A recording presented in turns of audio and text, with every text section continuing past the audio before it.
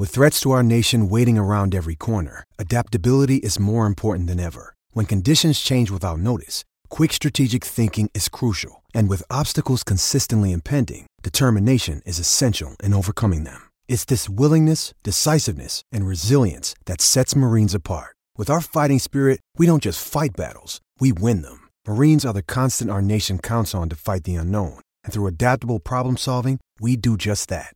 Learn more at marines.com. Your source for Big Ten talk. It's Off Tackle Empire.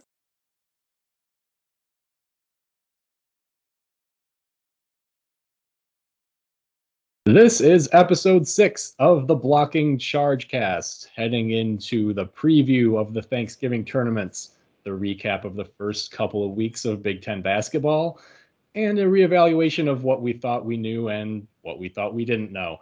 Based on early season results, we will determine if we need to recalibrate expectations for anyone, if we can start demanding firings of coaches who achieve certain program milestones. No idea who we'll be talking about there in particular. Joining me now tonight is Stu Monkey 13, our Iowa correspondent. Stu, what's the word? Fight for Iowa? Maybe?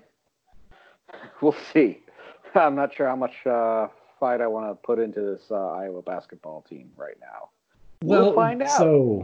So there's certainly one result for Iowa that kind of stands out, and we can just start there. I mean, we go based off of a little bit of an outline, but it's not like anybody really demands that we talk about Northwestern basketball first, for example. So Iowa is one of these teams that's kind of in the middle of the conference where you do have a mixed bag of results. Obviously the cause for pessimism here is what happened against DePaul in the Gavitt games. And granted, I don't think anyone expected that from that game, but probably in either direction. I don't think anyone expected Iowa to look quite that powerless, and I don't think anybody expected DePaul to look that good, but this is a DePaul roster that has a lot more talent than it did recently. I mean, they have a player on their team that they actually beat Michigan State to get, a guy out of the Detroit area, Romeo Weems, who, watching them play, I was sure when I tuned in, like, he's going to be their best player by a mile, but he might have been their third or fourth best guy. I mean, I was going to say third-ish. Charlie Moore is the real deal. I mean, Iowa was in on him, recruiting him pretty hard, and then just kind of gave up recruiting him. Iowa and Illinois were, and I think Michigan maybe, about the same year that Xavier Simpson. Yeah, he's a name that I remember, and that Reed kid looked like something else too. Yeah. Which is, it's interesting. Like a program like DePaul being close to Chicago, you would think would periodically have access to greater talent. But of course, we all know the rumors about Chicago recruiting. I don't think Charlie Moore was from around there, was he? Oh, yeah, no. Charlie Moore, okay. He's a Chicago guy, yeah. No, DePaul seems to have gotten back into that game, so to speak. Big Ten fans may remember Jalen Coleman-Lands. Oh, yes. Incredible borderline 5-star player, freshman at Illinois a few years back. And yes, sir. He's on DePaul back again, and he is still just as good. They are a pretty talented team. But again, baseline there is quite a bit different. Like, it's still just DePaul. They did finish, like, bottom of the Big East. They're still not expected to be top half of the Big East. Maybe, no, probably still going to be improved. Still means bubble-ish team. Right, although this game certainly helps their tournament profile. I think Iowa probably at the end of the year is still going to be a quadrant 1 win, at worst quadrant 2. So their bubble resume is certainly going to be bolstered by this. Anyway, we're not a DePaul blog here, so let's. No, although I don't mind going into them because they actually play Minnesota fairly soon. And that's right, because Minnesota has apparently a brutal, like Minnesota and Iowa, borderline not great teams who decided to put in incredibly hard conference schedule or non-conference schedules for some unknown reason. A couple of programs that are banking on substantial improvement through conference play is kind of how I'm reading that, because Minnesota really might have scheduled themselves out of the NIT. I mean, they've already taken losses to Utah, to Butler, to Oklahoma. These are wins that will look really good on a resume, along with anything they can scratch together in the conference. But they still have, like I said, they still play DePaul. They still got Oklahoma State. They could easily have 5-6 losses going into conference play, and this is not a Minnesota team that was going to have a whole lot of cushion if the goal was to get right back to the tournament. So I assume with the extension they gave at this point, the tournament's out. Yeah. Ooh, that's right. Little Ricky got that extension last year.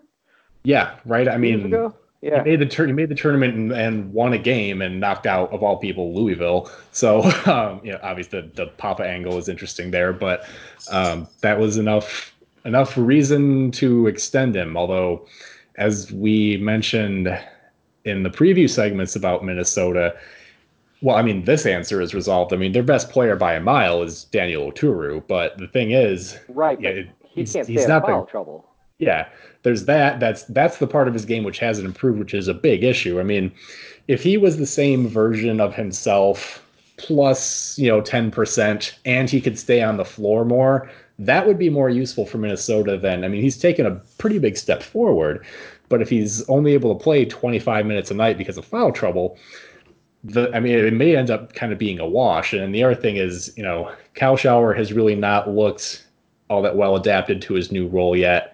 Other guys like Omersa has a lot of trouble with staying on the floor as well. He's had foul trouble a couple times. So, when you get to conference play, there are going to be guys who can guard or 2 or 1-on-1 that don't exist in non-con play. So, I mean, put him up against effectiveness off of there. Put him up against a John Teskey, a Xavier Tillman, even a Caleb Wesson, who's not great defensively but is better this year. And he's going to have trouble. Yeah, well, yeah, and they're guys who can draw fouls too. So, yeah, they're going to need more than what Oturu's improved. And he's, again, you got to give the guy credit because he's better certainly than he was last year, but I don't know if he's quite enough to carry that team by himself. And, we counted on more, I think, from Kalschauer, more from Marcus Carr, and it just hasn't been there yet. Now, it's early. I mean, again, the way that they scheduled makes me think they were confident they were going to improve over the course of the year because they tested themselves frequently. And the other thing is, it does look like even Minnesota is going to be able to count on some wins from the bottom of the conference. So where to begin in our triad of misery here? And it's, kind of funny that honestly, these are probably 3 of the more miserable fan bases from the football perspective as well. Although I would throw Michigan State's hat in that ring, but in any case, we'll begin with for a different reason. Yeah, I don't know, man. I don't know. Apparently, we'll segue into this briefly. I mean, D'Antonio, he said he intends to be at MSU next year, so he's basically saying if I'm gone, it's because the school fires me. And everybody knows that was never going to happen. Now, yeah, that was never going to happen. But he mentioned that his late father, told him to complete circles and stuff like that, which complete the circle, which I kind of hope that he realizes if you complete a circle, you kind of end up back where you started. And where MSU was when he started was 3-9 with basically no talent on the roster. So in that way, I kind of hope maybe the polygon he completes is a slightly different shape. That's all I would say about that. Let's talk about a happier subject. Nebraska ball. They got washed at home in over by UC Riverside. That's the Ken Pom number 263 as of yesterday. I haven't checked to see if that updated today. They also lost at home to Southern Utah. That's a better team on paper. Although, again, this early in the year, the Ken Pom rankings can be a little bit funny. But man, it's but like really anything lower than 200. You're talking there are entire conferences where the best frame of reference I always have for thinking about what these sub 200 teams are is that most of them are the bulk of the one bid conferences. And when you see those first rounds of the tournament where with one very hilarious exception on Virginia's part, it's always a bloodbath. I mean, once in a great while, you get a 15 upsetting a 2. Not that I want to think about that either. Those teams are the champions of their leagues, very often having won both the regular season and the conference tournament to get there. They're by far the best of the teams that they play against. Sub 250 teams are like the teams in the bottom half of the table in those leagues. And that's the kind of team that, again, Nebraska got the outright loss to UC Riverside. They've got the loss to Southern Home. These are both home games too, because this is the part of your schedule. Like, you're not going to any of these places. They come to you. And Nebraska has a pretty good home court advantage. Like, yeah. Oh yeah. Since they opened that new building, that place is packed every night. The bowling center is pretty good. I'm always floored when, even with Nebraska football games, like that building is still packed for football too. Whatever you want to say about Nebraska fans, they show up, and it's just insert joke about what else to do in Nebraska. Well, yeah, I mean with I'd say from Iowa.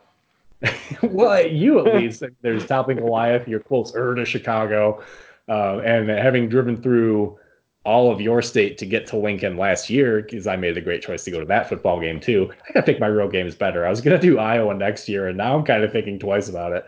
But although if I skip it, it'll be another decade before I play in Kinnick again. In any case, yeah. Well, we got to have our annual football game against Rutgers, our most hated rival. So, having driven through both states, I can say Iowa was the interesting one. Yeah. Because that really trickles down to the fan experience in a meaningful way. But yeah, for Nebraska, most people thought this is how this was going to look. There was maybe brief cause for optimism when you look at their roster on paper and see there's plenty of talent there. It's just like these pieces do not fit yet, and they probably will more so over the course of the season. But I think for Nebraska fans, your position here is very much the same thing it is with Scott Frost last year, though. When the slate is clean, you're giving him as long of a leash as you possibly can, with the understanding that this ain't going to be a great situation right off the bat, most likely. Yeah. Well, one of the fun things there is that, like, Doc Sadler is an assistant coach to who was that's weird. The most successful coach in Nebraska, or one of the most successful coaches in Nebraska basketball history. That's kind of just an odd situation, but I think he's either recruiter bored or he needs the money. I'm a little surprised that a former Big Ten coach, I think he did have at least one more coaching stop after Nebraska, Doc Sadler. But I just wonder, I know he was an assistant under Hoiberg at Iowa State. Okay. So all right. There's your connection to Hoiberg. But. Yeah, I was thinking he might have had another head job somewhere, but maybe I'm thinking of somebody else. But in any case, it is kind of a weird situation. What I'm waiting for, of course, is when Tim Miles ends up covering a Nebraska game from the booth, and we get he's going to get a standing ovation. They still love him over there, as they should. I mean, he's a lovable guy. I understand why they felt they needed to fire him, and if they hadn't, I don't think that they'd be in a much different situation than they are now. Because really, what was coming back on that team? Like they had everything lined up. I guess maybe you could squint at it and say, if he's still the coach there, does Isaiah Roby consider coming back? I don't know. It wasn't going to be a good season this year anyway. Miles had a bunch of turnover during his tenure there too. He was turning over 3-4 players every year. Well, yeah, and we've had a couple Marquette games, and Ed Morrow left early. I think. Yeah, right, and these guys are out there, and it's not like they're guys totally without talent. Jordy Shimunga, I just saw. I think is he at Dayton now? I don't remember. I saw his name come up recently in a game I flipped through for a minute as well. But yeah, these are talented guys that have made impact right away, and then he couldn't get them to adhere. And as you said, Lincoln's not for everybody, I guess. But it's gonna be a minute before Nebraska puts this together. And then think Hoiberg's a good enough coach that they'll knock off they'll get something together and be a little bit more cohesive and knock off some. Oh yeah, angry about it, but that happens every season, like without exception. Even the bottom of the Big Ten, like we'll pivot to Northwestern. By the way, I don't know if this has changed since they got just rocked by Radford, but as of yesterday, they were still a top 100 team in KenPom. So notwithstanding the fact that they're completely, gotten completely, lambasted this year so far, they're still a well-regarded team by some objective metrics. That being said, Northwestern, what are you doing, baby? Lost at home to Merrimack, which is your KenPom 269. And when I say lost, it's not like they had a nail biter. Division 1 too. I believe so, yeah. Yeah, and it's not like it was close. They got beat by 10 at home. Merrimack was the better team, substantially so. And then yesterday, doubled down on that result for Radford, a team that's much better. I think they're, yes. And, I think Radford is like the KenPom 130 something. Like they're much better. They're a decent team, but it's still Radford, man. Like you gotta be, if you hope to keep your head above water in the Big Ten, if you hope to be in the game in the second half more than once every 5 games or so in the Big Ten, you got to be a lot better than this, man. And they just aren't. And it's, as you said, the offense remains a serious problem here.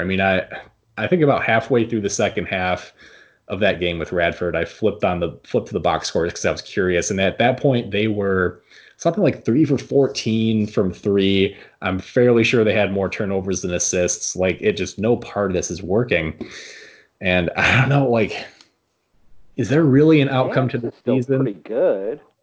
Yeah, is it like he can't be Nance is still pretty and I don't know, he's a good player. They have individual pieces where you would look at it and you think they should be better than this, but it just for some reason they don't have. I don't know if it's because they lack that specific glue guy or if it's just a group of pieces that don't fit together that well. Their ball handling remains.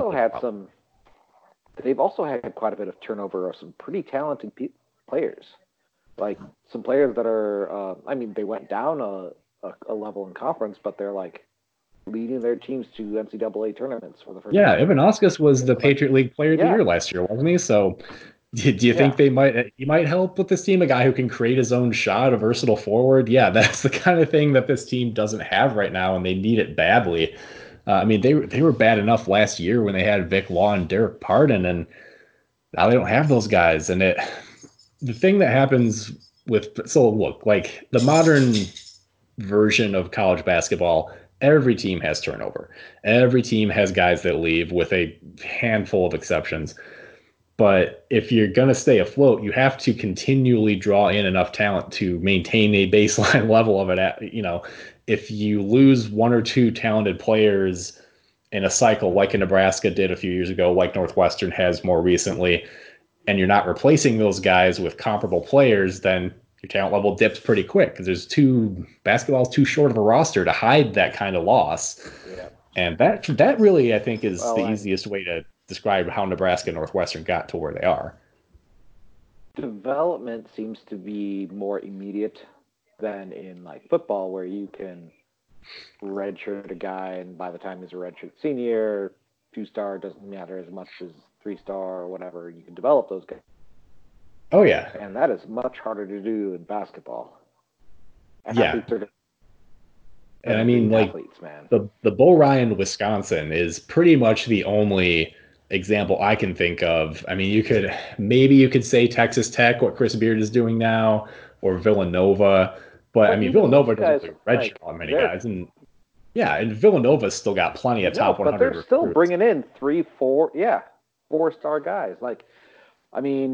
A lot of Wisconsin's run when they were going to those Final Fours was, high 3, Sam Decker was a 5-star. Koenig was a 4-star. I think Cap and Kaminsky. Hayes was a 4-star. Yeah, it's not like they're not growing these guys out of, clods of dirt. I mean, earlier they had some guys who they really did sort of develop out of nowhere, but no, when they hit their peak there, it was because they had a higher baseline level of talent to work with and had guys that stayed multiple years. I mean, Kaminsky didn't really do anything his first 3 years on campus. So anyway, enough reminiscing about the wonders of the Bo Ryan era.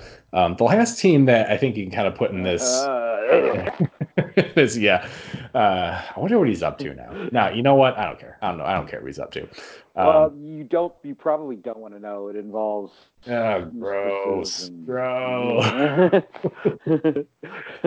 So Rutgers narrowly escaped Bryant at home. That's KenPom 287, and they lost outright to St. Bonaventure, which better team on in the metric than they are in the record column.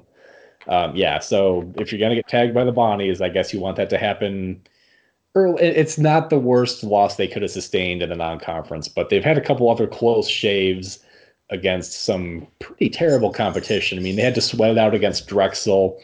I saw they beat Stephen F. Austin tonight, but I don't know I don't know how the flow of that game went. I don't know if I would say they're out of the woods yet. I mean, they are not going to be participating in any of the major Thanksgiving tournaments, so we're not going to see them against a higher profile team anytime soon, I don't believe. I guess the jury will kind of be out on them. I mean, they're still getting, I think McConnell was their leading scorer tonight. They still have a number of different options that they can get decent contributions out of, but I'm going to have to leave the jury out for a bit on Rutgers for a bit. Well, they also they lost their best player from last year's team who transferred. But at the same time, Ron Harper Jr. is still there, and they've got guys who can make plays, or should be able to make plays anyway. And so, if they're going to come out of this, you figure that that's the reason why. Because if Gino Marui transfers and you don't have guys like Baker and Mathis behind him, then you're in a real world of hurt. They're in a slightly better position with their depth and the way they built their program the last couple of years that they may be able to withstand losing Omarui. I guess we'll find out. They've still had a couple stretches offensively where it is difficult to watch, but they're far from the only team that's been the case. So moving a little further up in the conference positioning, Penn State has actually been kind of a pleasant surprise so far this year. Now, not against anybody that'll impress you necessarily, but they may have found a compliment to Lamar Stevens and Myron Jones, a guy who's been a nice scoring compliment, certainly. They beat Georgetown, and they just picked up a win to go over Bucknell. They're going to have a couple more decent caliber opponents coming up here. I believe they play Ole Miss. They've got a game coming up. I looked this up and I lost it. I know they've got Ole Miss coming next week, though, and that'll be an interesting matchup. The one thing I guess you could say, and Yale is the other team that they've got, a pretty good team out of the Ivy League. So we'll find out next week, I guess, if Penn State's seeming improvement is for real or if they've kind of been feasting on a slightly more vulnerable schedule at this point. It might be a bit of both. I think they're probably better than they were last year. I don't know. I always see happen to catch Mike Watkins when he's having one of those good nights against inferior athletes, and he looks unstoppable. And then you see him, and you're like, oh no, but he's still not skilled at all. Sometimes. Right. Yeah. But, which is kind of hard to figure out because, man, like as you said, there were moments when he was an underclassman, and maybe that's just because when Tony Carr was still there, everything worked so much better. I promise Penn State fans eventually will stop talking about him, but I still just can't help but think about where this team would be if they'd actually gotten 4 years out of him. I don't know if he ended up on an NBA roster or not, but I know he went undrafted. So even if he's there, he's not making a whole lot of money. But yeah, look, Jones has been a nice addition for them this year. Miles Dredd has kicked up the scoring a notch, and Watkins has, at least in the statistical category, has been pretty good so far. They really need his presence more defensively than they do on the offense. I mean, if he contributes anything more than putbacks and dunks offensively, that's absolutely gravy. What they really need from him is to take the rebounding load off of Stevens, to body up in the lane so that you don't have guys rotating over and racking up fouls, because behind him up front they really do not have much. John Hara is he's like the inheritor of the Gavin Schilling walking onto the court with 2 fouls mantle, where he just can't stay out of foul trouble. I forget. I mean, Schilling's thing was he could never avoid moving screens, but I feel like with Hara, I think he does. I think it's over the back that he gets called for a lot. At least that's what I associate him with. Maybe I'm remembering it wrong, but you gotta give me some credit here. I may not know all the tendencies of Penn State's backup big man. Every team usually has a goonish guy kind of like that.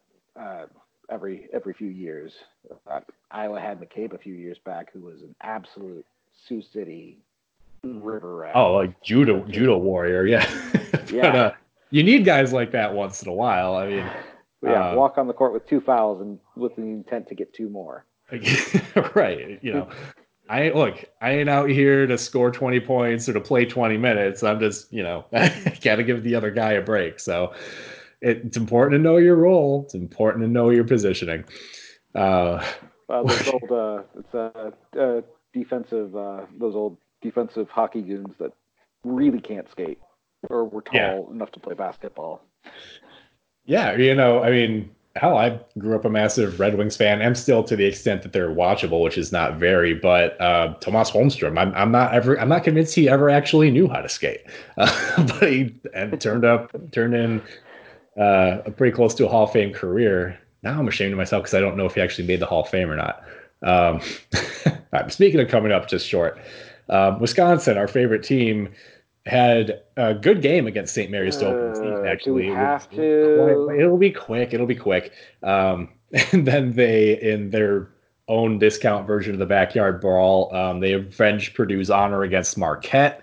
And they're answering a lot of questions, at least about how they were going to replace Hap's production, and it's with a balanced approach. They're getting a nice level scoring contribution from Davison is their leading scorer, but not dramatically so. Colby King is chipping in. Nate Reavers is chipping. Wait, Nate? Is that his first name? Reavers.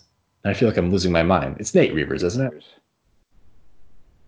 Oh, jeez. Now you're going to make me look this up. I'm pretty sure his first name is Nate, but saying it just doesn't sound correct. Yeah, Nate Reavers. Okay, all right.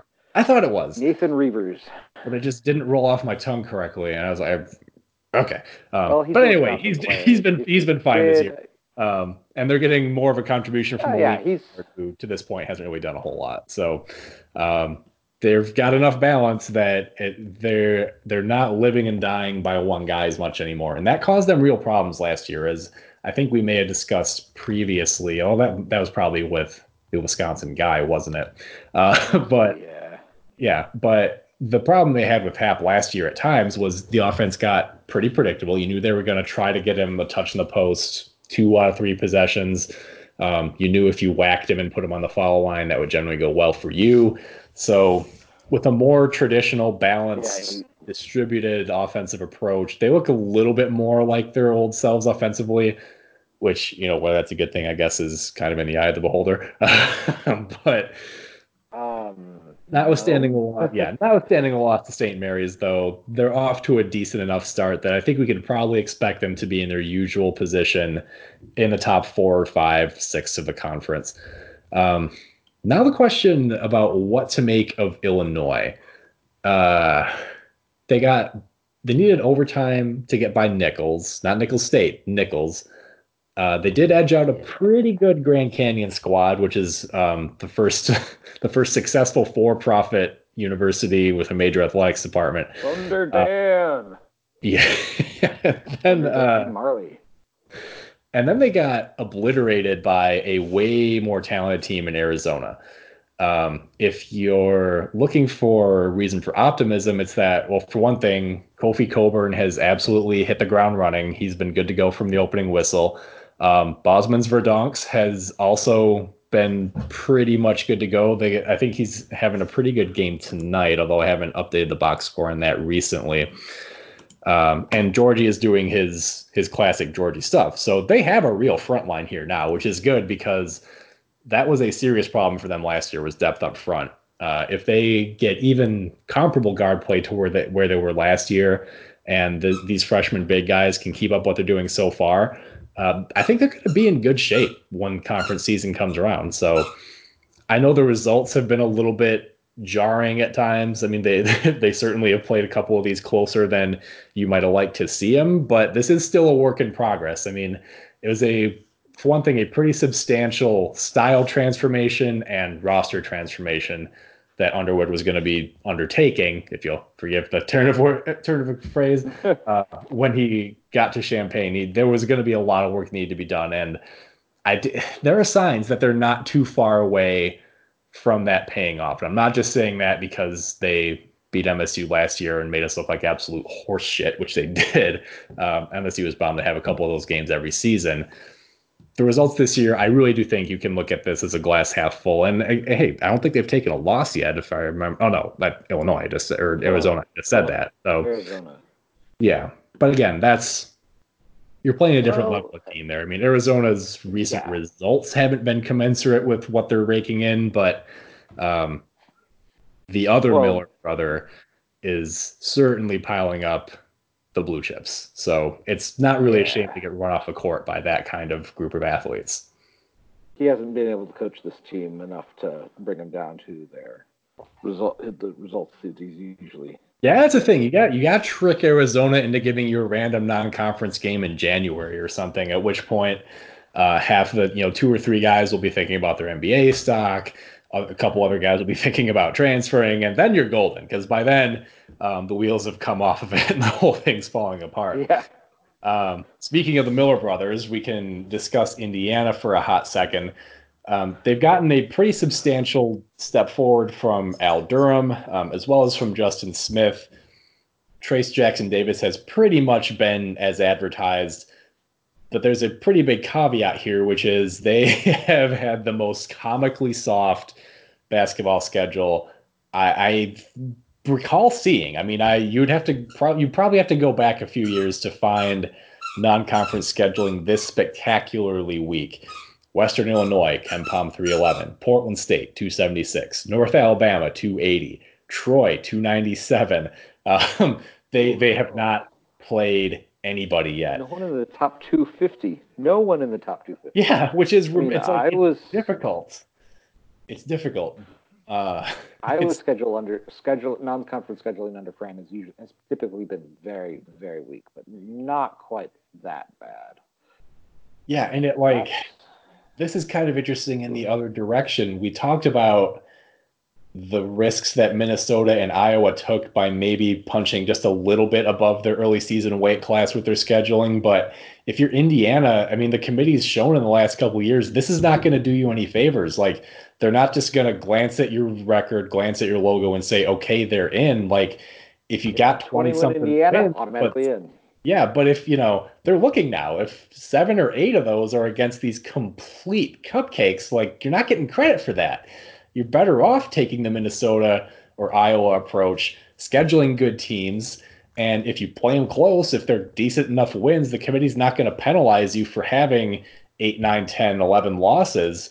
It's an interesting approach. Can you, I mean, in past seasons, they've kind of struggled a little bit with some of the tougher teams. Like, what was it? Was the Mastodons a couple of years ago? And I believe so. That's not Ooey Pooey though, right? Is that Purdue Fort Wayne? I think that's Fort Wayne. Yeah.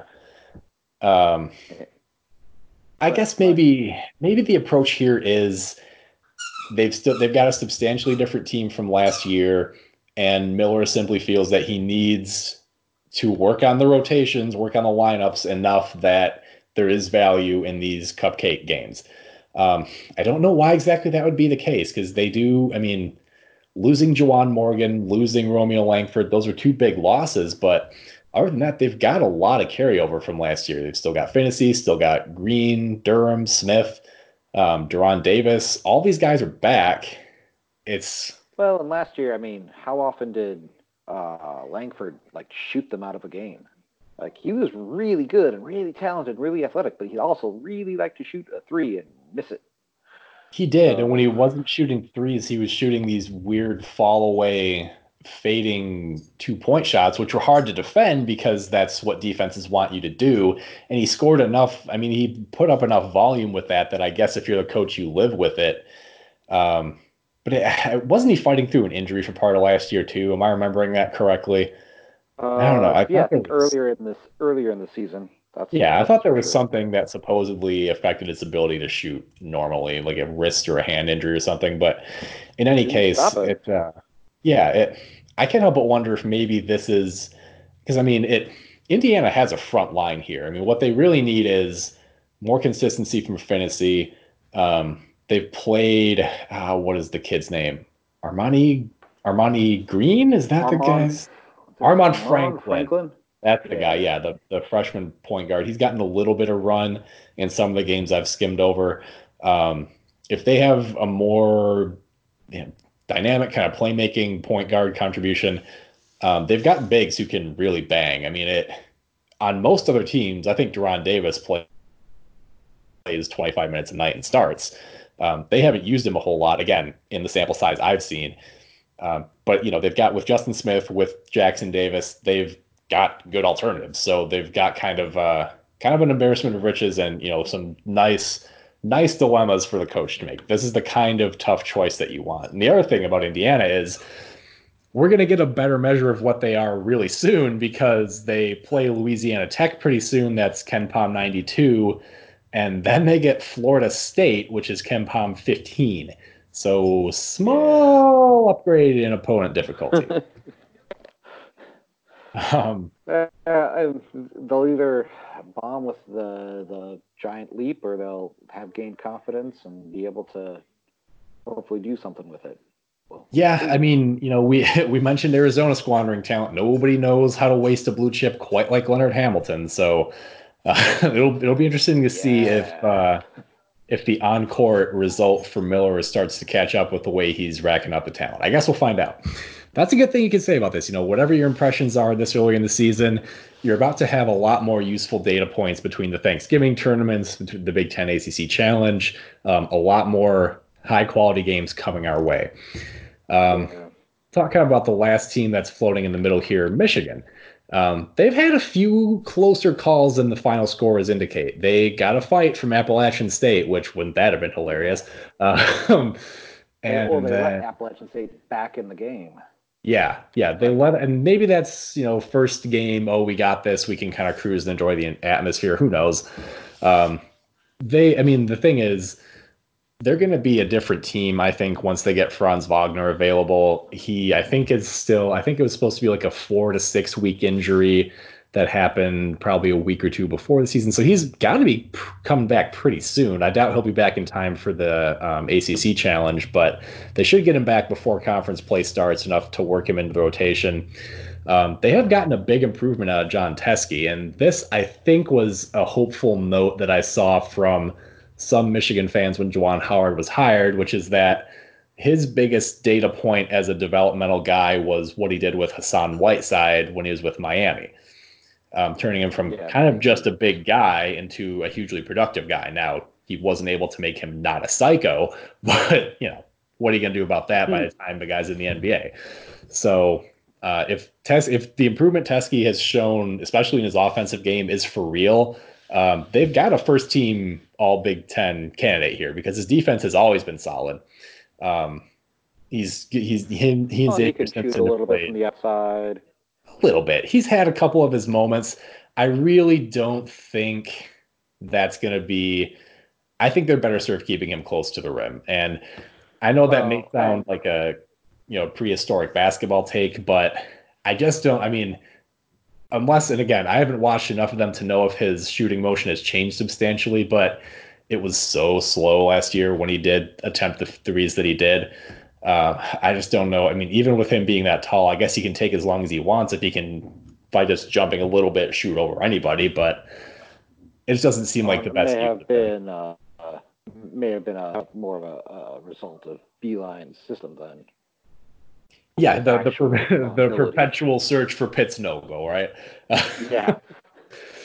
And yeah, I mean, to be fair, when they had that guy, when they had Mo Wagner, it was a thing of beauty.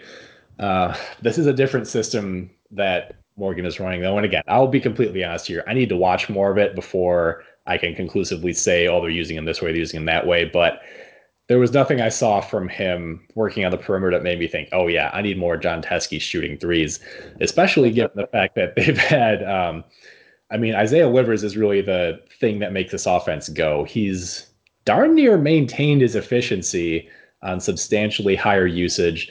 They're also getting bigger production out of Eli Brooks, who initially, his first couple of years, kind of looked like a wasted scholarship, but he has really taken a nice turn. The thing is, though, they're playing a lot of smaller lineups, which is partially dictated by their personnel. But I mean, they're not using as much of Castleton. They're playing Brandon Johns more, but still not a lot. When they get into the Big Ten and they're dealing with bigger wings, I don't know if lineups that have Simpson and Brooks or Simpson and DeJulius or some combination of two of those three guys. I don't know how often that's going to work. There aren't a whole lot of other teams that are playing more than one point guard sized guy. So I guess we'll see how that plays out. I mean, you could say it the other way and be like, well, who's going to guard these quick little dudes? But I mean, they're playing wings who can move. So we'll see long term how this pans out. You got to be satisfied with the results so far. They did get a pretty good win over Creighton, your dear friend and colleague. He tries so hard, but 1-5 is difficult. I give him credit for hanging there as long as he did. Well, and I think I was kind of interested to see how their style would change between with Howard and going from Beilein to Howard. Beilein played slow, had a very set, rigid offensive system. Brilliant, got great, really efficient. I was wondering if Juwan would probably maybe bring some NBA style, like the pace and space sort of thing, and haven't really seen that yet. I mean, they've got the smaller guys, but they haven't really been playing with pace from what I've seen. And I think they play a little bit faster than they did last year. But again, we're on a small enough sample size here. Yeah, that it's kind of hard to say. The other thing is their biggest problem last year was shooting, and then their two best shooters, Poole and Brezdikas, are both gone. Again, they're still playing Simpson a lot of minutes. They've still got Teskey on the floor, which he may occasionally try a three if you leave him wide open, but he's never going to be a volume. I don't think he's ever going to be a volume guy. Other than that, I mean, they've got Livers and they've got Brooks, but other than that, not a whole lot of proven shooting. So if they want to go with kind of a higher tempo NBA 3-point chucking kind of offense, I don't know if they have the personnel for that right now. They may in the future, but I don't know if that's the short-term result. This episode is brought to you by Shopify. Whether you're selling a little or a lot, Shopify helps you do your thing, however you cha-ching. From the launch your online shop stage, all the way to the we just hit 1 million orders stage. No matter what stage you're in, Shopify's there to help you grow. Sign up for a $1 per month trial period at shopify.com/special offer, all lowercase. That's shopify.com/special offer. Near the top of the conference, things are a little bit more varied here. The quick one I think we can comment on here is Maryland, because they've got a schedule here comparable to Indiana in the early going. Not quite to that extent, but they have yet to play anybody real. I think they had Fairfield yesterday. I forget who their next game is, but let me take a look. So George Mason on Friday. That's better. It's an undefeated team. I don't know what they're projected to do in the Patriot League this year, but it's certainly more of a name at least. I mean, that's something that would get your attention to turn. But I mean, the good thing is, and our Maryland correspondent DJ has commented on this, they're actually visibly making use of these easier games, and that they're concretely working on specific things in that game. Like they've worked on a matchup zone. They've worked on a 2-3 zone, which they've never done in the past. So he's very encouraged by that. Yeah, DJ was talking about a 1-3-1 trap even a little bit. Yeah, and look, if you've got incredible depth and great athletes like Maryland does, I think you're kind of wasting that depth if you don't play a little bit of zone occasionally. It works better with athletes like, for example, the ones that Syracuse used to get all the time, where they had some springy 7-foot center every year. Yeah, I mean, you got Maryland seems to always have the super quick point guard. They still have one with Cowan. Can run the top of the key, going side to side with the zone, and they always have a big guy in the paint. You can just plant right in the middle and just keep guys from driving. So why not? Why wouldn't you? Yeah. It's again, our Maryland people have been very encouraged by what they've seen so far. Well, the thing is it going to last? Right. And that's you take it with the appropriate. How much do you trust Turgeon? Yeah. Well, he shuffled his staff a little bit such that you could argue, well, maybe he's given a little more game planning control over to guys who might be a little bit better at it. And if that's the case, if he's taking more of a program CEO like Roy Williams kind of approach, that could work at Maryland. I mean, they haven't had problems getting enough talent in there. Again, as we could say with all the teams we're talking about, we shall see.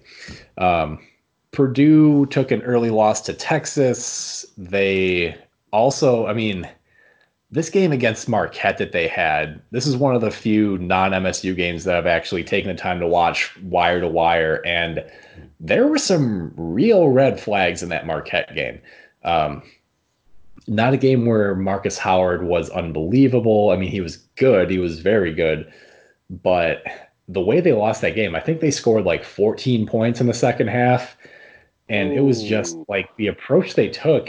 They, with a front line of Matt Harms and Travion Williams going up against the formidable Theo John, they looked powerless. Those guys got worked on the boards. And as much Harms has never been, for as tall as he is, he's never been the wide body who's banging. No, he's a skinny guy, and that's why he's got to remember it. Basically, he got consistently boxed out. Like, John just beat him to the spot over and over again. And that has to, it was so strange because it was such a difference from the first half when Purdue was winning the physical battle decisively, and they used it to build, I think, like a 10 or a 12-point lead at halftime. And just the stark difference in the second half. Their offense looked utterly lost. And they've got all these actions they're designing for Stefanovic, where I'm looking at the way he catches and shoots. I'm like, that's the guy that you're drawing all this stuff up for? I think he could be a good role player, but I don't think he's the focal point of a good offense. And it was mystifying. Part of the reason they had to, Painter's always been a defensive first coach, but it seemed like there was a bit of a revelation a few years back where they just had all those 3-point shooters surrounding those giant guys in the paint and thought there was a bit more thought into his offensive game. But so far this year, and that may be in part dictated by the players. Personnel. It's not clear that they have any shooters on this roster as good as either of the guys who were in those roles last year in Eifert or Klein. I don't know. I don't think they have any shooters on the roster as good as either of those guys. And of course, they also don't have the chaos-inducing presence of Carson Edwards, which was, we gave Purdue a lot of credit in the preseason in that they've dealt with turnover of major pieces in the last few years without a whole lot of problems. This might be the year where they take a little bit of a step back and have a bit of a rebuild. They've had good moments from Hunter and from Wheeler. Jahad Proctor had a couple of nice plays in the Marquette game that I remember, but it still doesn't feel like, the obvious question, the one that you can ask about any offensively challenged team is, all right, so if it's like a 1-point game with 30 seconds left, who do you want taking the last shot? I don't think Purdue has an answer for that right now. And it's early in the season. They may well figure that out. But there are some warning lights going off here for Purdue. The team there are no warning lights at all for is Ohio State. And when MC and I, they scary, man. And when MC and I discussed this at the beginning of the season, I ventured the opinion that their one matchup with Michigan State this year, the last game of the season, might actually be to, in some fashion, decide who wins the Big Ten. I'm sticking by that. I'm not sure I'd go that far. Yeah, he wasn't either. And I may be overestimating things a bit here, but they've been remarkable. Well, I had Ohio State as solidly the second best team. I mean, I just think Michigan State's that much better, but yeah, we'll Ohio see. State, I still think Ohio State has that much talent, that class coming in, and they've hit the ground running.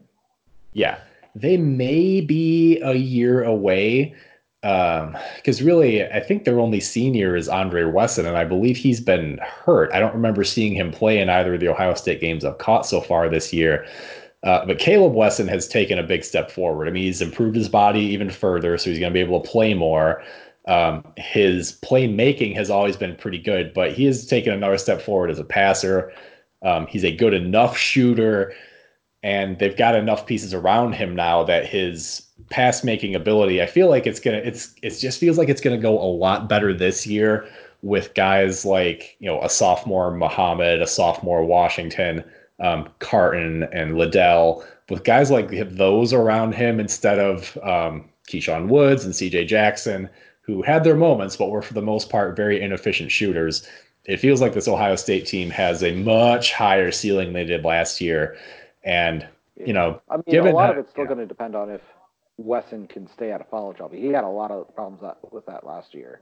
He did. Foul trouble and then just although they do have, in my mind, definitely the best garbage man in the conference in Kyle Young behind him. Their posture obviously changes a bit if it's Young on the floor instead of Wesson, but I don't think their offense is going to fall off of a table quite as much as it did when Wesson was out last year, because they have other guys who are capable of making this offense go. Exactly. They've got other guys now surrounding that can do different things. Yeah, and so even if Wesson has to be off the floor for some stretches, action worked by Carton or by Muhammad or by Washington, I think that stuff can all work for them a little bit better now. And definitely a couple of the more impressive results. I mean, they beat Cincinnati in the opener, and they worked over Villanova, man. I mean, that game was not close from the tip. Hugely impressive. And Villanova's lost a couple of important pieces from last year's team as well, but that's still... And they've been prone to blowouts a few times over the last few years, even when they've been a great team. It has happened, and they had this thing last year where they started really slow too. They had a whole bunch of turnover from the previous year, so they had new guys who had not fully bought in at the beginning of the year. So yeah, Villanova's been prone to some slow starts, but that's still a premier program in the conference. Yeah, it'll be a good win at the end of the year. Oh yeah, that's going to be one of those things where when you're talking about seeding, that's going to be one of the ones right on the first line, I think.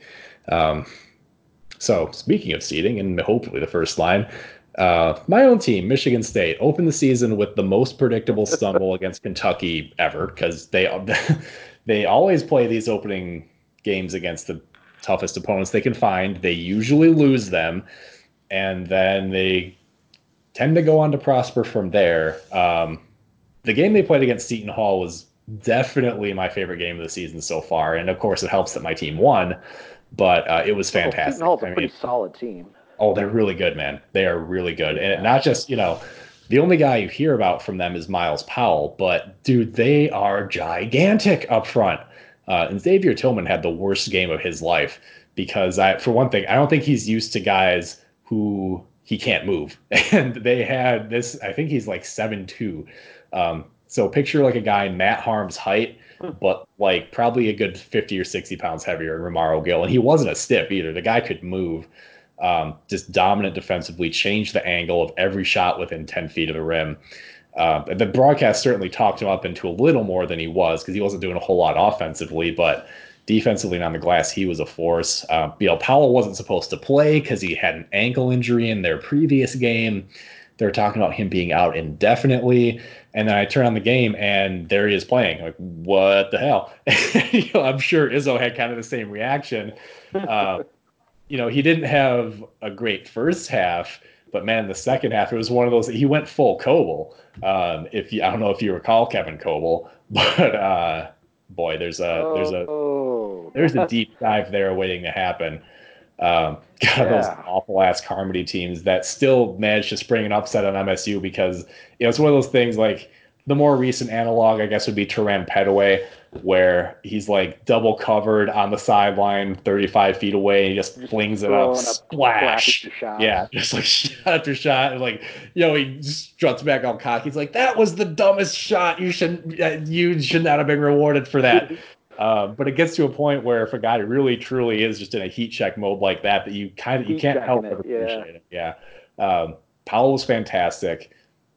MSU got quite the coming out from Malik Hall, who went scoreless in his first 2 games and then chipped in 17 all in the second half, all after Aaron Henry turned his ankle and was hobbling around, not really doing much.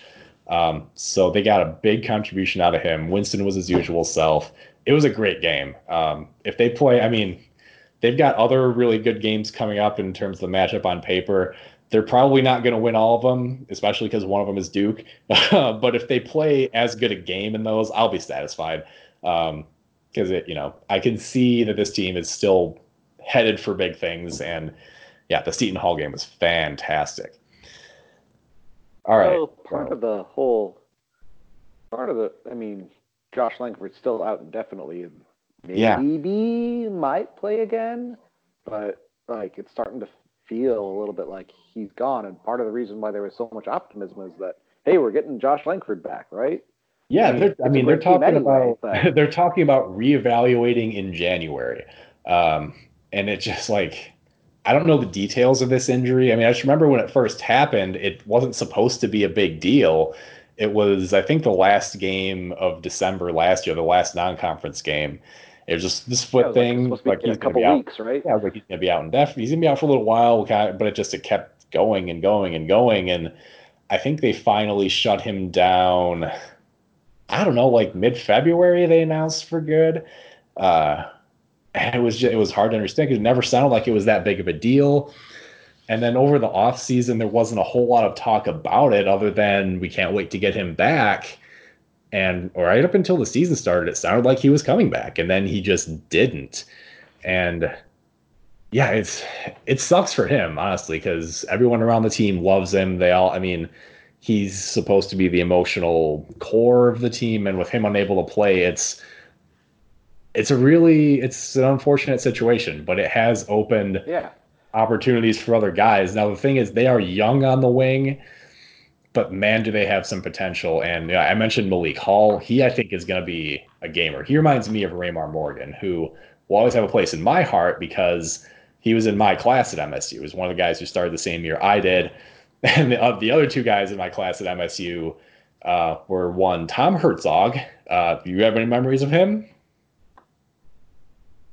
Herzog. Oh, was he the guy who was just jacking up the 3-point shooter? Was he that sharpshooter? No, you're thinking of Russell Bird. This is even further back than that.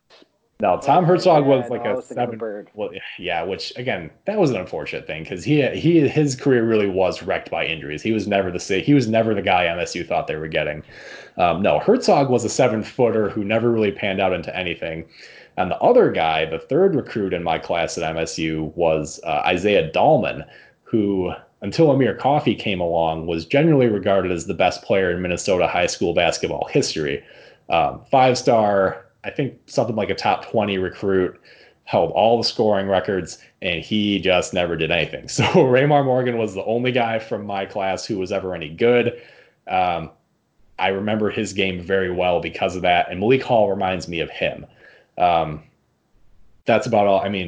But the thing is, as impressive as Hall was in that debut, when Aaron Henry didn't play in their game against Charleston Southern yesterday, Gabe Brown had some great moments. And last year, he was just a shooter, but he drives now, he dunks, he plays defense, much more of a complete player. So even without Langford, they really are pretty good on the wings. And if Aaron Henry's ankle injury turns out to be a temporary thing, which it sounds like he'll be fine for Virginia Tech next Monday, they could be in business here. There's not a whole lot to complain about with how MSU's played so far. Even with, that Kentucky loss was basically like a D+ game from MSU, and they were still within striking range until the last minute or so.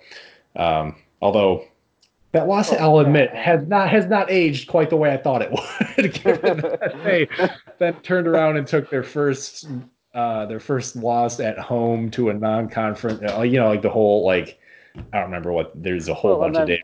Number one at home non-conference. Like they hadn't lost a game like that, I think, ever. Like in the next game, they just put their foot in. Team hat. Yes. Stetson. Well, no, they lost to Evansville. Stetson played against but Evansville, and then they turn around the very next game and almost blow it against Stetson. Ugh. Yeah, man, that loss. That loss is hate to see it, right? Yeah, well, I mean, the guy who drilled the three in MSU's face, Tyrese Maxey, was supposedly considering MSU very late in the process. I don't know why I let that kind of thing upset me. They never pick MSU when Kentucky and Duke are also the hats on the table. So, I should probably get over it. Now you know how kind of Iowa fans feel with Michigan State and Michigan. Seem to lose a lot of recruits to Michigan State and Michigan, but so it goes. Yeah, everybody's got somebody who you're looking up at. Yep. All right, so we have in one breath or another covered most of the Gavitt games. I guess we could point out that as rough as Northwestern's overall results have been, they did somehow get a win over Providence, which, boy. Yeah, I have no idea how that happened. Chris Dunn ain't walking through that door, man. I remember some articles I skimmed through on the Michigan internet when they were going through their coaching search. Ed Cooley was the only other name that really came up. And there was kind of a foreboding note as they talked about him, other than that time he had Chris Dunn, his teams are mostly unwatchable on offense and kind of just average overall. And I think people have a slightly inflated estimation of Providence because of what the little Chris Dunn spurt that they had a few years ago. But other than that, they really haven't been a whole lot lately. They're currently 26 in KenPom. There's no way that could stay that way. But no, this loss to Northwestern is going to be an anchor very soon. Give another couple. Give Northwestern another couple losses to third tier conferences, and that's going to be they're going to drop like a stone. So, other than that, like I said, we covered most of what I would view as the interesting results. Penn State did get a decent win over Georgetown. We had Minnesota going down to Butler, but we've covered most everything else, I think. So we'll take a little bit of a look forward now and talk about the Thanksgiving week tournaments. And we'll begin, of course, by talking about the teams who are not participating in the tradition of playing games really far away from home on Thanksgiving and being away from your families, but instead are doing these goofy little things where they host a bunch of tomato cans in these little round robin events where they all play each other, but it involves a bunch of home games for the hosts, and then, they call it a tournament. So that's Ohio State, Indiana, Rutgers, and Minnesota are all doing those things. I do not recall seeing any games in any of those that interested me at all. So skipping right along, Nebraska's going to the Cayman Islands Classic, and they've got a matchup against Washington State, followed by either George Mason or Old Dominion. Those are all teams. George Mason is 152, but other than that, they're all teams in the mid 100s of KenPom. Old Dominion's 125, Wazoo's 140. Nebraska's actually now 129. So these are all teams that, in theory, are roughly in Nebraska's weight class. And given that they've really, really struggled with teams that they're supposed to be much better than, I think we'll see if Nebraska is capable of elevating their game in a different kind of format. Maybe there's something to be said about the pressure of a team of all new guys playing at home and with a new coach. Maybe that gets in your head a little bit, and it's good to get away and just roll the balls out and play. Maybe that helps them. I guess we'll see. My guess is that it's going to depend on how they shoot. Because that's really Hoiberg's style was just threes and layups, and so my guess is if they can shoot, they'll probably catch fire on one team, and I wouldn't be surprised if they beat one of those teams. Yeah, it's an NBA informed approach. They did beat South Dakota State. Yeah. So that'll be interesting. I believe their first game is on Monday, and typically in these events, the follow-up is either the next day and then you play a final on Wednesday or perhaps Friday. So I forget the exact schedule there, but that matchup with Washington State, I believe, is Monday. Penn State, as we mentioned earlier, they've got kind of an interesting matchup as they continue their participation in the NIT tip-off bracket, which, boy, I don't know. Maybe I just have a different perspective, and I'm trying not to be a privileged basketball fan here because I know how fortunate I am. But I just think, like, if you're in the NIT the previous year, don't you kind of want to forget about it most of the time? I don't know. But anyway, they have what should be an interesting matchup. Depends on how it ended. Yeah, right. Yeah, I mean, if you thought you'd be a lot better and you end up losing the first round of the NIT, for example, what up Kentucky? And, that may be a memory you want to wash out a little bit more firmly and aggressively. So Penn State, interesting matchup with Ole Miss from the Barclays Center. I could not tell you the first thing about Ole Miss basketball. Ken Pom has them at 55, so somebody thinks they're pretty good. And Penn State, they no longer have that guy that single-handedly beat Wisconsin in the tournament. I don't know how many years ago that was. No, he's got to be at least 4. He's probably, yeah. I know the guy you're talking about. His name escapes me too. He was that little, basically that Eric Devendorf clone. What was his name? Yeah, I know who you mean.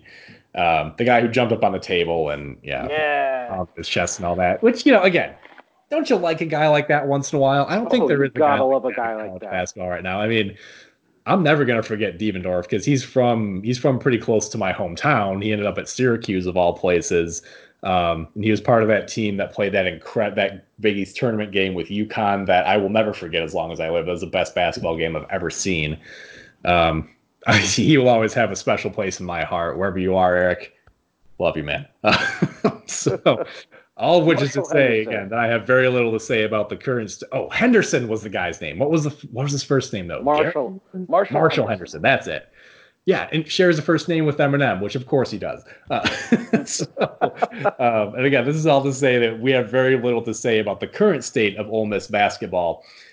They've not been discussed as being in the picture to contend in the SEC, but the SEC in basketball is quite top-heavy. Not the same way it is in football, but outside of Kentucky, Florida, Auburn, Tennessee, hard to see anybody forcing their way into the conference picture this year. So they could end up a decent team, maybe a team that you don't hear a whole lot about because the odds that they're ever ranked, for example, pretty slim with the tougher conference schedule they're going to have. Let's see. Northwestern, they've got a matchup against Bradley. That's a team that I think on paper is probably better than Northwestern right now. And if, regardless of what happens in that game, they then get to play either Bruce Weber's Kansas State or Jeff Capel's Pitt. So they've got a couple of more talented teams than them on the slate, regardless of what happens to Bradley. Got to find some momentum here. They don't necessarily have to win either or both of these matchups, but they've got to have something they can build on to get a little bit of a head of steam. Some sign of life. Yeah, as we head towards, again, those first 2 games in conference play are coming up soon. That's in a couple weeks. 2 weeks, 2-3 weeks. Yeah, I think it's like the second week of December is when most of them are, I believe. Yeah. That's right around the corner. And this is the last opportunity. I mean, Bradley is a team that on paper you really ought to be able to beat. Now, I don't think the results on the court would tell you that anymore, but got to get something going here if you're Northwestern. Wisconsin should have a victory on the slate against Richmond. Then they get either New Mexico or Auburn. Wisconsin Auburn would be Auburn a game. Please. Yeah. I would love to see that. Go. I still got to get you. Go, you fighting cheaters. Barners forever. I got to get you and Thump in the same audio channel talking about Auburn basketball at some point. And I'll just sit back and watch like the kid at the table whose parents are fighting. His hatred for Bruce Pearl is truly heartfelt. He never did anything wrong. Bruce Pearl's the same. I mean, it's not Bruce Pearl's fault that Illinois was cheating. I don't know if he listens to the Basket Cats or not. I guess we'll find out. I'm going to know if he does very abruptly because he will pop into my mentions abruptly. and demand that I retract this entire episode. So we'll see. I mean, look, I'm all in favor of better teams, and as much as I don't care, better teams playing as much as possible. As much as I don't necessarily care for Wisconsin or their generally preferred style of offense, Wisconsin versus Auburn would be a good game, I think, and so I want to see it. Anyway, contrasting styles, to say the least. Yes, and that's always. I mean, I believe that really, if I remember, the reason for Auburn's run in the tournament going as deep as it did is because they managed to force their style onto a number of other teams against their will, which is always difficult. Because most basketball players want to run, they want to play fast, they want to get out and shoot and be athletes. And yeah, I do think it's a little counterintuitive to try to slow them down, but on the other hand, you always hear that it's easier to slow a team down and drag them into the muck rather than force them to play fast because who's saying that? Old ex-coaches who want to control every aspect of the game. Well, no, I mean, just from if you think about it, like if the other team has the ball, other than trying to do like a half-court trap or something, you can't necessarily force them to move any faster than they want to move. I mean, they're going to shoot it when they want to shoot it or when the shot clock expires. You can always force the issue a little bit by pressing. And a little bit, but except at the very top levels of running the press, a lot of the time, if you press and the opponent breaks it, which any good team can do, you're just giving up layups. And in that case, does it really help you to play faster if your defense is just yielding? I don't know. I mean, we're getting a little more into the weeds than I meant to. Speaking of styles, I mean, another team that plays this this glacial pace, Texas Tech, matching up with your own Hawkeyes. They're gonna smother Iowa. It's going to be a bloodbath. Like, they'll slow it down and they'll play the just smothering defense.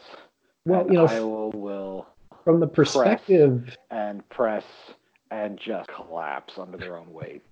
From the perspective of an underdog trying to beat a team that plays this plodding style, though, the window is more open for an upset against that kind of team than it usually is. I mean, why did Virginia become the first 1 seed to lose to a 16?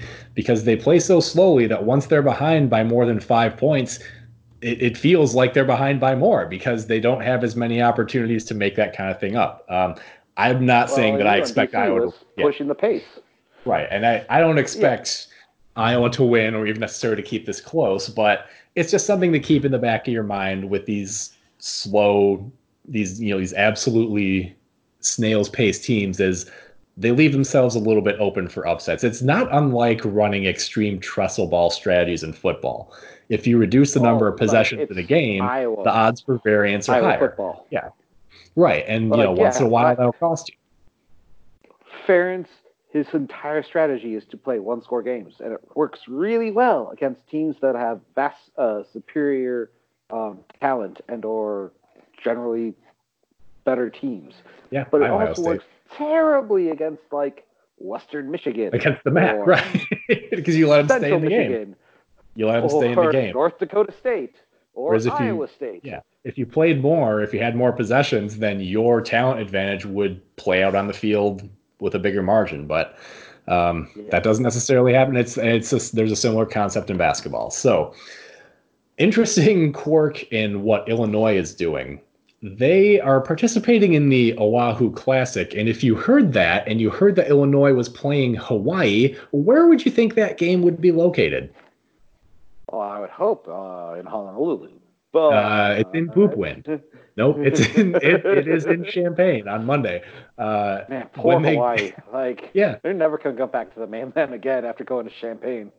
Yeah, I think Steve was telling me that this is the farthest east Hawaii basketball has played in 20-something years, which why would you? Why would you go anywhere other than the West Coast? Because it's already ridiculous travel. Does it get much worse than Champaign in December? East Lansing in December, yeah. There's what? Yeah. Because it's and cold and windy. Yes, gray. It's sometimes it's windy, but it's mostly just gray. No, in Champaign it is windy and hence the nickname. Awful. I don't know if the rest of the Midwest is like this or if it's just Michigan because of the lakes, but winter here is the most sunless place that I would ever want to conceive of. I mean, maybe one day out of 5, the sun will break through the clouds. Well, but when yeah, it does, so, that just means it's going to be colder. true, I guess. But I still like to look out my window as the sun's setting before I leave work and is wave to the sun at least. But yeah, so Illinois is. Oh, you playing guys gonna say you get Hawaii. to see the sun? Occasionally, yeah. Well, I work in a pretty tall building. So Illinois hosts Hawaii in the Wahoo Classic, and then once they go to Hawaii and start playing the game, their first opponent, of course, again, just classic. When you think of Hawaii and tournaments in Hawaii, you think of Division II Lindenwood. That's where they play in the first game of the Oahu Classic. That's actually located in Hawaii. So. Great job. Division II opponent this late. I mean, this relatively far into the, and it's not Chaminade.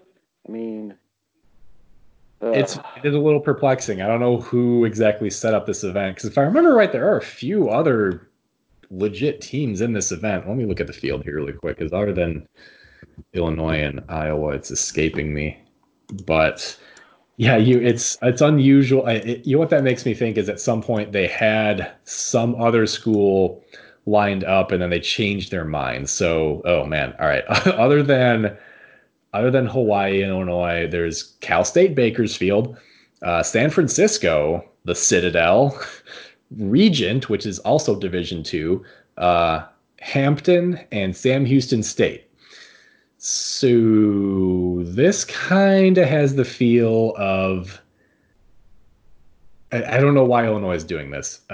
They've one thing. Oh wait, so they're playing the Citadel today. So this is another one of those kind of round robin things, but they at least go and play a couple rounds in the actual location. Yeah.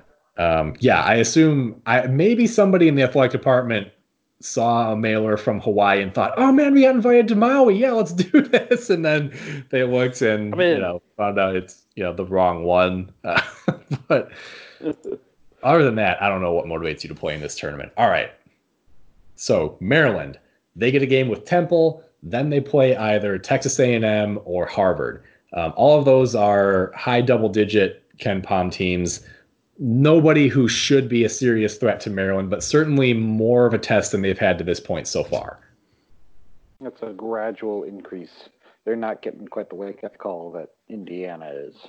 No, it's not going to be quite the jump into the freezing pond in January. Again, really shouldn't be an issue. What I'm interested to see in this game is I can't imagine against more live opponents like this that they're going to continue to tinker with the specific devices the way they have. I would think these games are going to tell us what Maryland intends to be kind of their base setup this year, especially defensively, where they've tried a lot of different things. So these games should tell us what Maryland is actually going to try to do. At least I would think so. I guess we'll see. All right, so 3 more tournaments to talk about, and then we're going to wrap up this marathon session we've had. These won't be as long in the future, by the way, listeners, especially once conference play starts, so we just have fewer games to talk about. That would be very helpful. The last few are good ones, though, so if you've hung with us this far, we do appreciate it. The Emerald Coast Classic, Purdue starts off with VCU. That's the KenPom number 36. And then they have Florida State in their field. We mentioned them earlier, as well as Tennessee, both top 20 KenPom teams. So Purdue is number 10 in the KenPom, by the way, even with a couple of early season losses. So the Emerald Coast Classic is going to be one of your heavier hitting tournaments. I mean, we'll see if they can get one of those big wins that'll assuage a lot of the early season fears that they've seen so far. Haven't really gotten one of those great wins yet. They'll hopefully get they'll have the opportunity to get some decent wins here. Yeah, I'm going to take a look actually at the rest of Purdue's schedule because I don't know that they've got a whole lot else going other than that in the rest of the non-conference. Which have again, that Indiana, the Crossroads Classic thing. Yes, they do. And in that, who do they play this year? I think they play Butler this year? I guess I could just look it up. Let's see here. Yeah, they've got. Oh, yeah, Virginia. Butler. Yes, they have Butler this year. Okay, that popped out in my head somehow. I don't know why I remember that, but that said, though, I don't think Butler was necessarily where they were when Brad Stevens was there. But yeah, as you mentioned, Virginia in the Big Ten ACC Challenge as well, which I forgot about. So they've got quite the stretch coming up here. I don't think there's any. I mean, the fortunate thing for Purdue from a big picture standpoint here is even if you have kind of a rough stretch here, if you take 3 losses in a row to VCU, Tennessee / Florida State, and Virginia, you roll into conference play with a home game against Northwestern and then a trip to Nebraska. So you'll have an opportunity to get right. Get off the schneid, and then they still have that They have a non-con of Ohio, Central Michigan. Yeah, a trip to Ohio, no less. They're going to. Where's Ohio? It's not Athens. Anyway. That's Miami. No, I think it is Athens. Yeah, because Miami is in Oxford. Oh, okay. I got them mixed up. Yeah, no, it is. Probably going to get angry letters from Mac Country, but so be it. Oh, we have many listeners on this Big Ten basketball blog concerned about, we got a little. What should it becoming the all-time winningest Mac coach in Mac history? Yeah, good thing Nebraska fired that guy, because what would have ever become of them if he had stayed? They'd just be winning 9 games every year, and that's just not acceptable, is it? Well, Solich has 111 wins at Miami since leaving Nebraska, and Nebraska has 120 total over 3 coaches. Yeah. No, 4 coaches now. That's look. That's more than Mark D'Antonio has at Michigan State for a frame of reference. So I don't know what else there is to say about that. So hey, that's a good segue to get back to Michigan State here. So they're playing in Maui again this year. First matchup is with Virginia Tech. They then get either Georgia or Dayton. Of course, a game against Georgia would mean a reunion between Tom Izzo and his greatest large adult son, Tom Creams, who is possessed of a high-powered recruit in Edwards this year.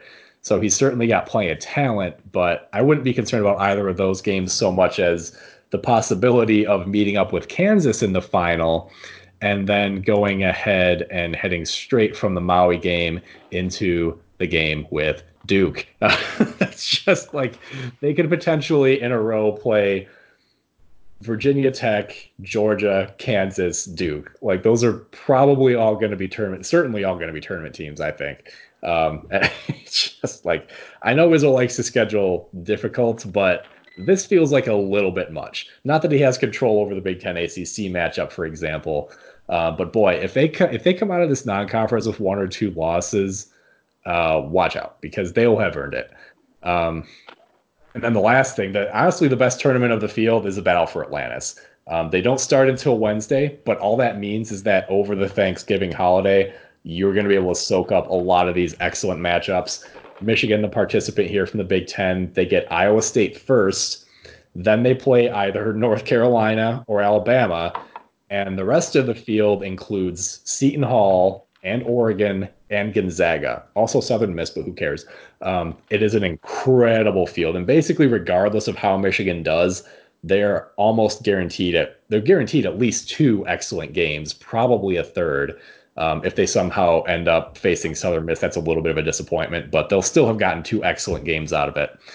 An absolute smorgasbord. Also a really fun tournament to watch because it looks like all the games are taking place in a ballroom.